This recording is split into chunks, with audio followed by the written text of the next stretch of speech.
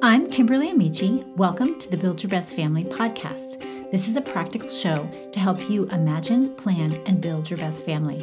We believe that the secret to having a happy family is not being perfect, but having purpose. Each week, I'll be sharing with you lessons I've learned and conversations I've had that will help you become who you want to be together. This is the Build Your Best Family podcast. Today we are talking about standing strong for our families with guest Allie Worthington. There isn't a rule book on how to do motherhood, but there is an awful lot of opinions from friends and family and our church community and social media about it. As a result, many of us question the decisions we make, especially when they are not the same as everyone else's. For years, I looked to my friends and neighbors and people in my church community to figure out what my life was supposed to look like. I got busy doing a lot of good things. I signed up for the activities that the other moms I knew said I should sign up for.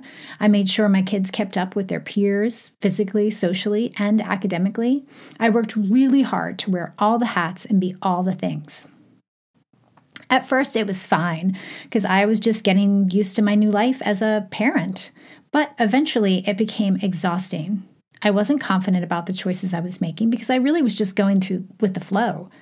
Soon, I realized that if I wanted a happy family, if I wanted to be less stressed, less overwhelmed, and step into what God was specifically had for us, I was going to have to make some changes. And these changes involved asking God for guidance, determining my values, my non-negotiables, and then taking small, consistent steps towards what I really wanted for my family. This week's guest, Allie Worthington, knows what it's like to break free from doing what everybody else is doing to follow God's lead for her family. I brought her on the show because I wanted her to teach us about how to break free from disappointing others and become the women and the families we were meant to be. In our conversation, she shares the powerful and often misunderstood role that we have as women and how to identify that inner critic. You know what I'm talking about, the one that prevents us from parenting with confidence. Oh, and she also talks with us about her new book, Standing Strong, A Woman's Guide to Overcoming Adversity and Living with Confidence. My question for you guys this week is, what is the one thing that you and your family are doing just because you're going with the flow? And then I want you to consider, what would it be like to let go of that? And then think about how that would feel. I'd love to talk more about this on Instagram and in the Build Your Best Family Facebook group. Are you ready to start parenting with clarity and purpose? Then let's talk. The free resources I offer are great, and I hope you're using them. But if you want to take it to the next level, I can help with personal insight and support. As a family culture coach, I'm here to help you know exactly what to do as you imagine, plan, and build your best family.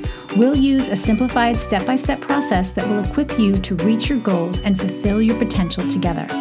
Head over to www.buildyourbestfamily.com/coaching to schedule a call. Today, I'm talking with Allie Worthington. Allie is the author of Standing Strong, The Year of Living Happy, Fierce Faith, and Breaking Busy. She is a speaker, podcaster, and business coach. Her goal is to help women reach the next level. Allie co-founded Called Creatives and has helped individuals, small business owners, and Fortune 500 companies reach new levels of success. Allie's no-nonsense, guilt-free take on business, family, and balance led to appearances on The Today Show and Good Morning America. Allie and her husband Mark and their 5 sons live outside Nashville, Tennessee, with the only 2 golden retrievers who refuse to retrieve. Welcome, Allie. I am so excited to have you on the podcast today. Hi, friend. I'm thrilled to be here. Yeah. A question that we ask all our guests that I'm going to ask you is, what is your family known for? I love this question because I had to really sit and think, and I thought of a few different things, but I think we would be known as a really kind family, both inside and outside of our home. Mm-hmm. The boys, so we have 5 boys, which is amazing that they all ended up being kind. They're kind and polite outside, but they're kind and polite inside the home. And I think that to some degree, they kind of follow my husband and I's lead. We're pretty chill. Mm-hmm. I decided when they were little that I wasn't going to have a lot of unnecessary rules. So I didn't always have to be harping on them. Yeah. So we have our main rules and we stick with them, but I'm pretty relaxed on the details. Yeah. What is it that you guys like to do together? How do you have fun together? Well, it depends. There's different segments of the family because the family's so huge. So my husband and 3 of the boys like to go skiing in the winter. They love to go out to Vail and ski. My husband and the 3 youngest boys just rolled up in the driveway about 10 minutes ago from going camping. Oh, wow. You couldn't force me to go skiing or camping.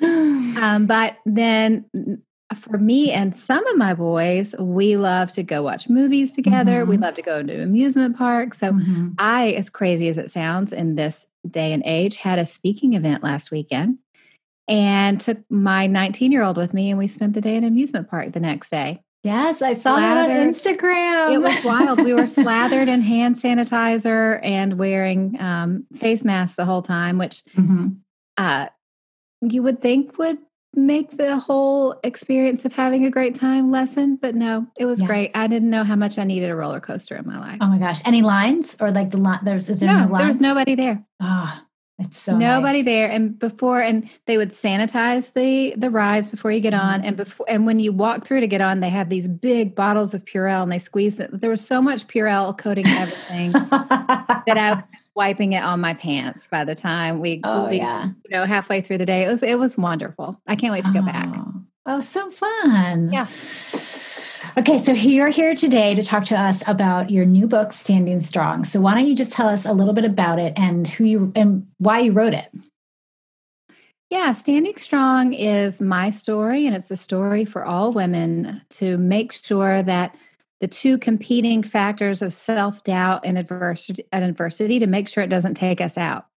Because I believe that God told me about 2 years ago that he had big plans for women, that he wanted women to partner with him to do great things in this world. Great things being some things big, some things small, some things people would know about, some things that's just between you and God, whether it's starting a business or writing a book or fostering a child or learning a second language or getting a master's degree, whatever it is, building a garden, that God had something unique for every woman to do to benefit his kingdom.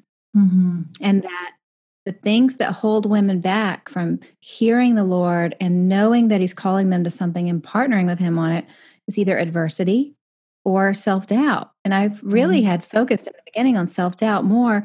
And I'm so glad we also touched on adversity because hello, 2020. I mean, for it to come out October 2020, when we're all looking around going, okay, this is the hardest year we've ever seen. It's an honor to be able to bring that message right now. Yeah. I know so many women, especially women that are in the trenches with little ones, they have a tendency to say, well, I'm just a mom. They tend to feel like their life is on hold, but that's not how God sees it. And I know that's not how you see it either. You talked in your book about the word easer and what it has to do with our calling within our families. And so can you talk to us more about that? Yeah. And let me say one thing first. So all I ever wanted to do my whole life was to be a stay-home mom and have a big giant family. Loved it.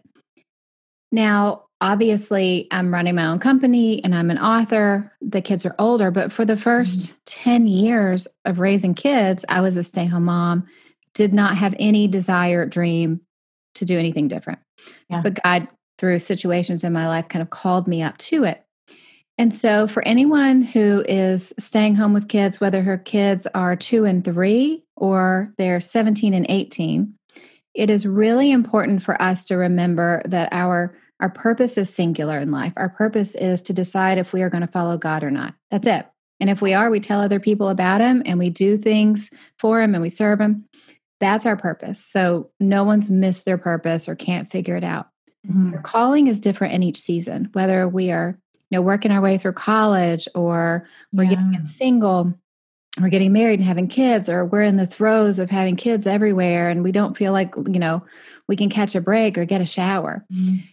Whatever our calling is, God will show it to us with our circumstances. It's the work that he puts in our hands. And I think sometimes women forget that maybe we have a calling in one time of life for 10 years or 20 years.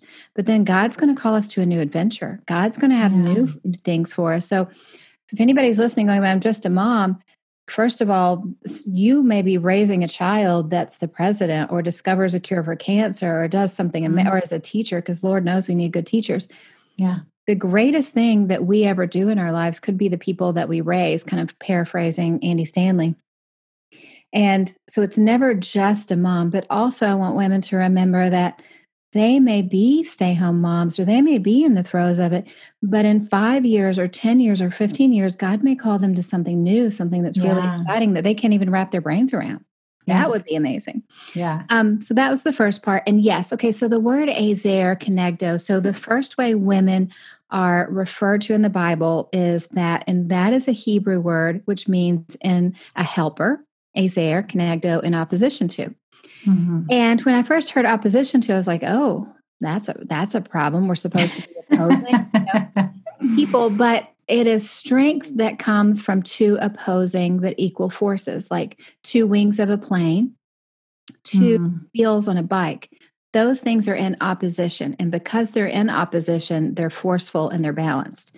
I think about, a plank standing up on its own, super easy to fall over. If you take another plank and lean it up against that plank, and they're two opposing forces, they're going to be strong and they're going to stand.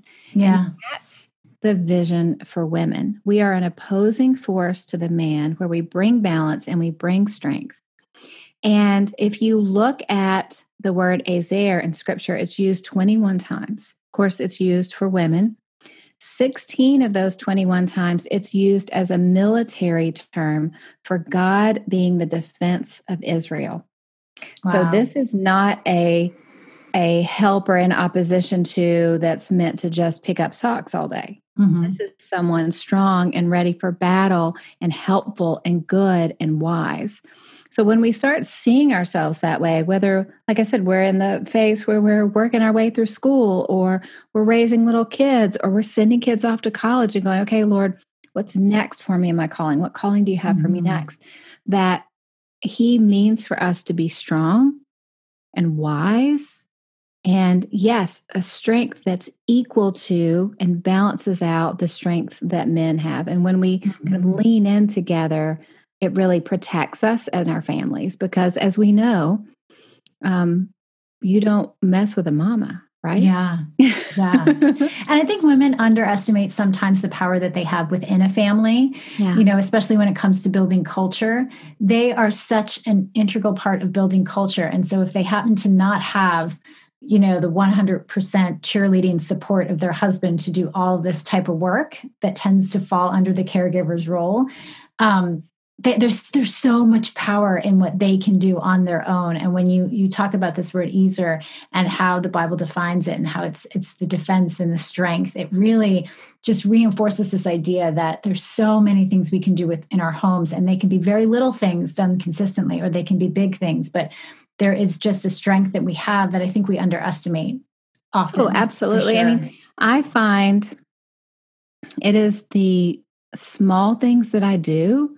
It is it's who I am that affect my children the most and affect the culture of our family. I mean, I read once that it's not so much everything that we do, it's who we are as parents, because who we are rubs off on kids. Yeah. And for a woman, for a mother, we are teaching our kids every single day how to look at the world, how to react to the world, how to lead well, how, when hard times come, how do we handle it? How do we put it in perspective? How do we take it to the Lord? How do we make sure that we're making decisions wisely? They watch all of those things, every little bit, even when we don't think they're watching. Yeah. And we touched on the time period where moms are at home. I think even when you're a working mom, whether you work outside the house or you work inside the house, how you relate to work and how you relate to your family, your kids see as well. When I transitioned to be like a work from home mom and started to put boundaries around my time, I really struggled with, am I doing the right thing? Should I be giving them more attention? And then I realized it's important for them to see that I care about the work I do. It's important for them to see me taking that seriously and how I relate to that and what it means for us and as a family as well.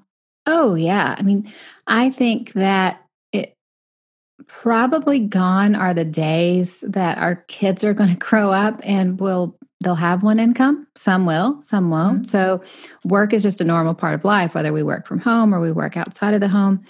And I've had some really interesting experiences with my work as an entrepreneur, feeling like God is leading me in a certain way, or when he's led me to close down one business and step out in faith. I've told my older children about it. Yeah. And I remember when God was leading me to leave a ministry that I was running, I was so nervous about leaving. And my oldest son was 19 at the time, I think 19 or 20. Mm-hmm. And I was saying, yep, I'm going to obey him, but I'm really nervous. I'm not quite sure how it's going to turn out. And he said, well, look at all the times that God's come through for you. You should be really excited. God is about to do something big.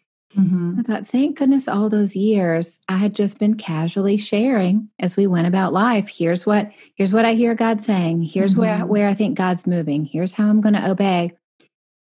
Because that probably affected that son that I'm talking about, his faith, more than the years he spent going to church on Sunday morning, because he watches me live it out. Yeah. Yeah. And how nice to be able to have your kids encourage you. Oh, and humble. I was terrified at the time, feeling sorry for myself. Oh my gosh. Yeah. And they're honest, right? Kids are honest. They'll tell it to you how it is. Oh yeah. I hear all the time that I'm not cool. Oh no. Definitely. Because I'm not, I'm okay with that. That I definitely can't sing. And I am not with the program with what all the cool kids are doing. Oh my gosh. Yeah. Yeah. I've been told not to show them the dances I learned in hip hop class. They're like, please don't. We can't unsee that. I'm like, okay, you sure? Because I'll show you.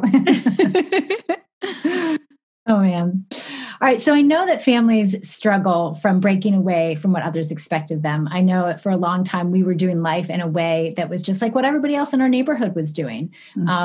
And you know, I want to hear what you have to say about what is the results of that, of staying stuck in a place where we're just meeting others' expectations. And then how can we break free from that, get rid of that fear of disappointing others and really step into what God has for us? Well, the first book I ever wrote was called Breaking Busy. And I wrote a lot about us, my husband and I, going, we're dying under the weight of everything. We've got to turn things around. We've got to figure, how does God want us to live? How does he want us to make decisions? Because if we keep doing everything because we're quote unquote supposed to be doing it or everybody else is doing it, we're going to drive ourselves crazy.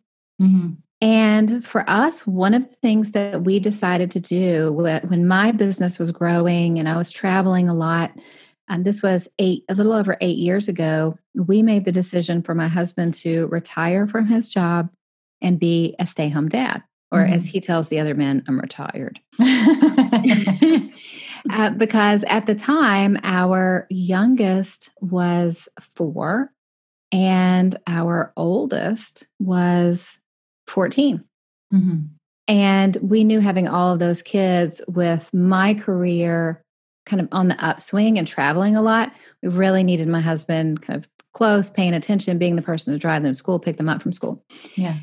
And we didn't realize how interesting a choice that was going to be to other people, especially at church. So our friends at church kept saying, how are you reacting to the pushback? And how are you reacting to everyone finding it so shocking? And we were like, nope, nobody's pushing back or telling us it's shocking, but apparently it is because you guys keep asking us. I was going to say, is that their way of pushing back? I think so, yeah.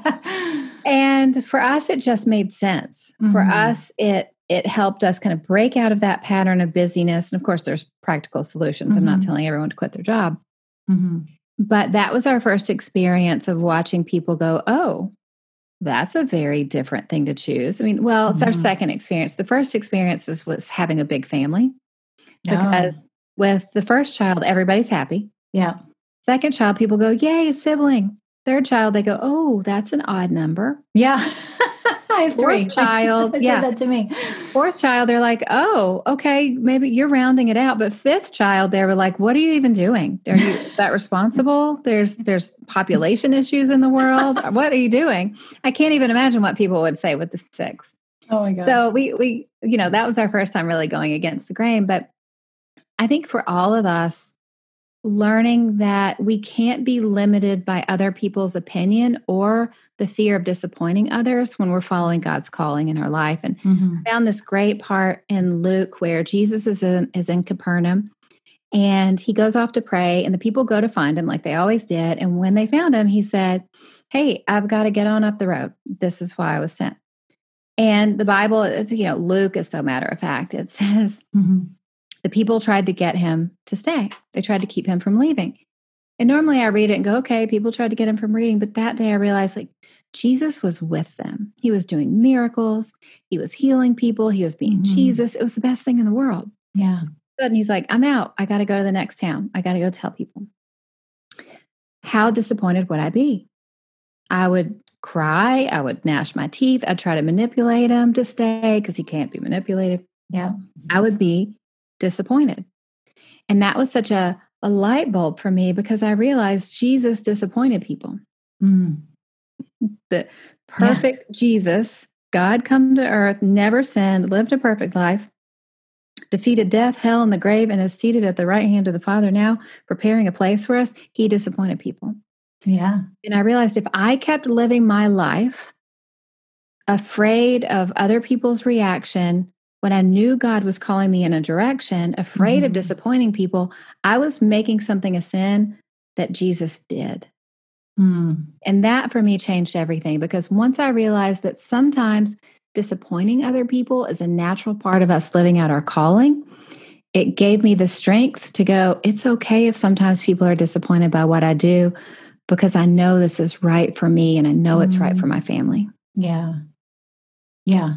No, that's amazing. I know, when we tried slowing down one summer, it was like, well, what are you doing? Well, what do you do with your time? And why are you doing that? It's amazing what others have to say about what we choose for our family. And a lot of the work I do is just about giving people the courage and the confidence to say, no, this is what we're going to do for my family, our family. This is what God's called us to do. And it's so good. It's so important to get that message out. When we were trying to decide what to do about school this year with our 3 youngest boys, my family's been in this one little school for 13 years. Our family's been there longest of all families. And it was a hard decision not to send them back this year. Yeah. Because their friends were going back. And I was texting with one of my son's mothers. And she said, well, I'm sending him to school. We've made the decision. And she was almost apologetic about it. And I said, okay, that's great. I hope it goes well. We'll miss you guys. Hope we can come back after Christmas, or maybe we can come back next year, depending on what's happening with COVID. And she said, thank you so much for being happy for me and supporting me, because everybody, whatever decision they're making, and she's at Enneagram 9, she's a peacemaker, that everybody is being so aggressive with what decision they think we should make. It's so nice to have somebody just support the decision that my family's making. Yeah. Yeah, we need those messages. We need to be reminded that it's okay for us to make decisions and take care of our families in a way that works for us. We don't have to take a poll and make sure that every mom on the street agrees. Yeah. Oh my gosh, you're so right. Especially now during COVID, I think a lot of people have made a lot of decisions around their families that maybe we don't understand, but we as friends and as people that are in community with them, and even as neighbors who maybe don't know them well, to be able to give them that grace and support them, I think is really important now. Yeah. I mean, as long as you're wearing your mask, I don't care what you do. Yeah. Okay, so we all have an inner critic that has the power to prevent us from stepping into what God has for us and our family. You talk a little bit about this in the book, so I would love for you to tell us how we can identify that inner critic and discern it from the other voices that are speaking into our lives, whether it's people that mean well, our friends, our family, whoever. Yeah, absolutely. So here's the thing.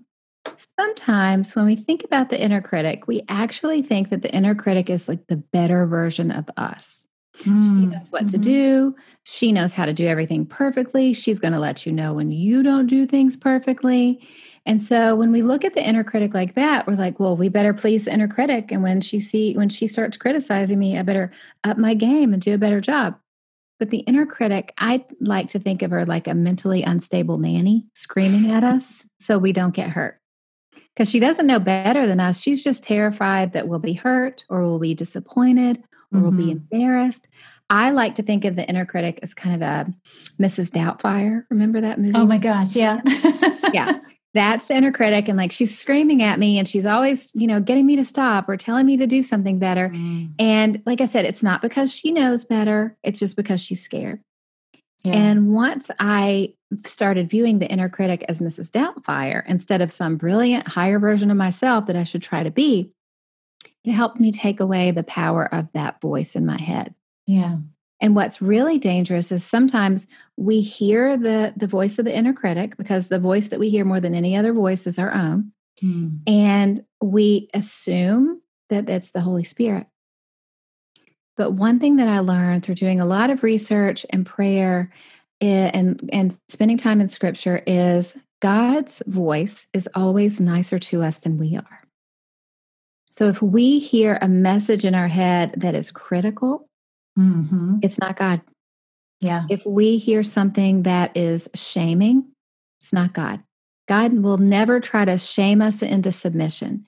He will convict us when we need to change our ways.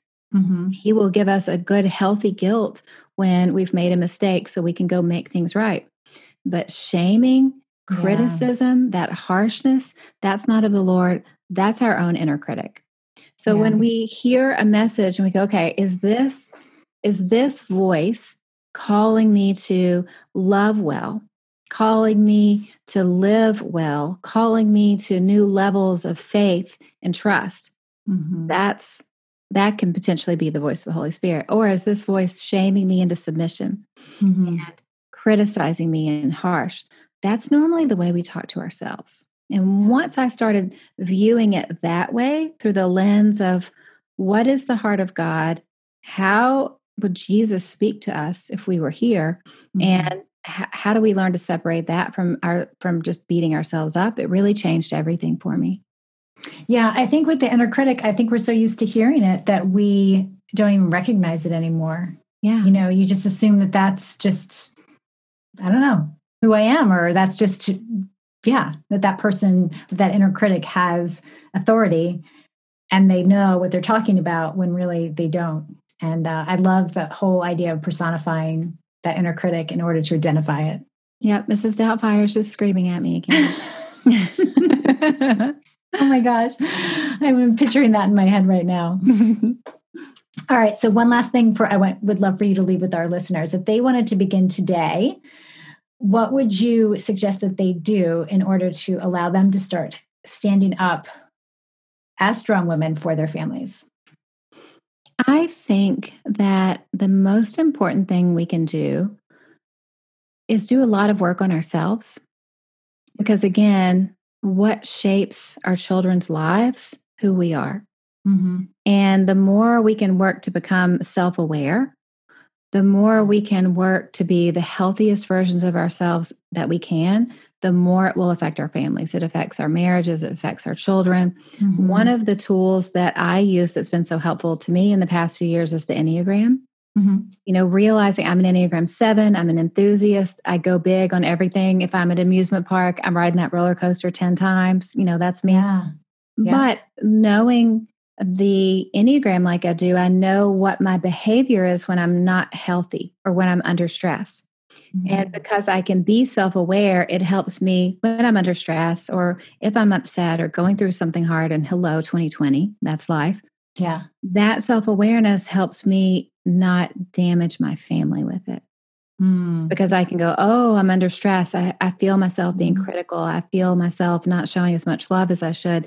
Let me go to the Lord. Let me pray about this. Let me take a bubble bath, get everything in the way it needs to be so we can, as parents, lead our families well, so we can love well. And sometimes we put so much pressure on ourselves to do. Yeah. And we try to fix everything and we try to behave in certain ways when sometimes we don't need to do anything else. We just need to be brave enough to work on our self-awareness so we can make sure that we are as emotionally healthy as we can be for our families. Yeah, that's a great tip because as you're talking, I'm thinking about I really started to have confidence in my parenting when I became self aware, not when I got more tips and tricks and tools and had a ton of experience. It was because when I started to understand myself, what I was motivated by, what were the things that I needed, who I was. Yeah. Yeah. Yeah. That's good. 100%. Mm-hmm. That's excellent. All right. Well, thank you so much for being here with me today. This was such a pleasure. Oh, thank you. This has been great. Thanks for having me. You can find Allie at allieworthington.com, and she's on Instagram as Allie Worthington. Her book, Standing Strong, can be found wherever books are sold. We'll link to all of that in the show notes. I hope you guys enjoyed the show. If so, I'd like to ask a favor. Can you head over to iTunes and leave a review? Besides sharing this episode with your friends, leaving a review is one of the most effective ways you can support us and help get the word out about the incredible resources we have to offer. I'm passionate about helping families thrive, and your reviews help families find us. Remember, family culture is not about perfect, it's about purpose.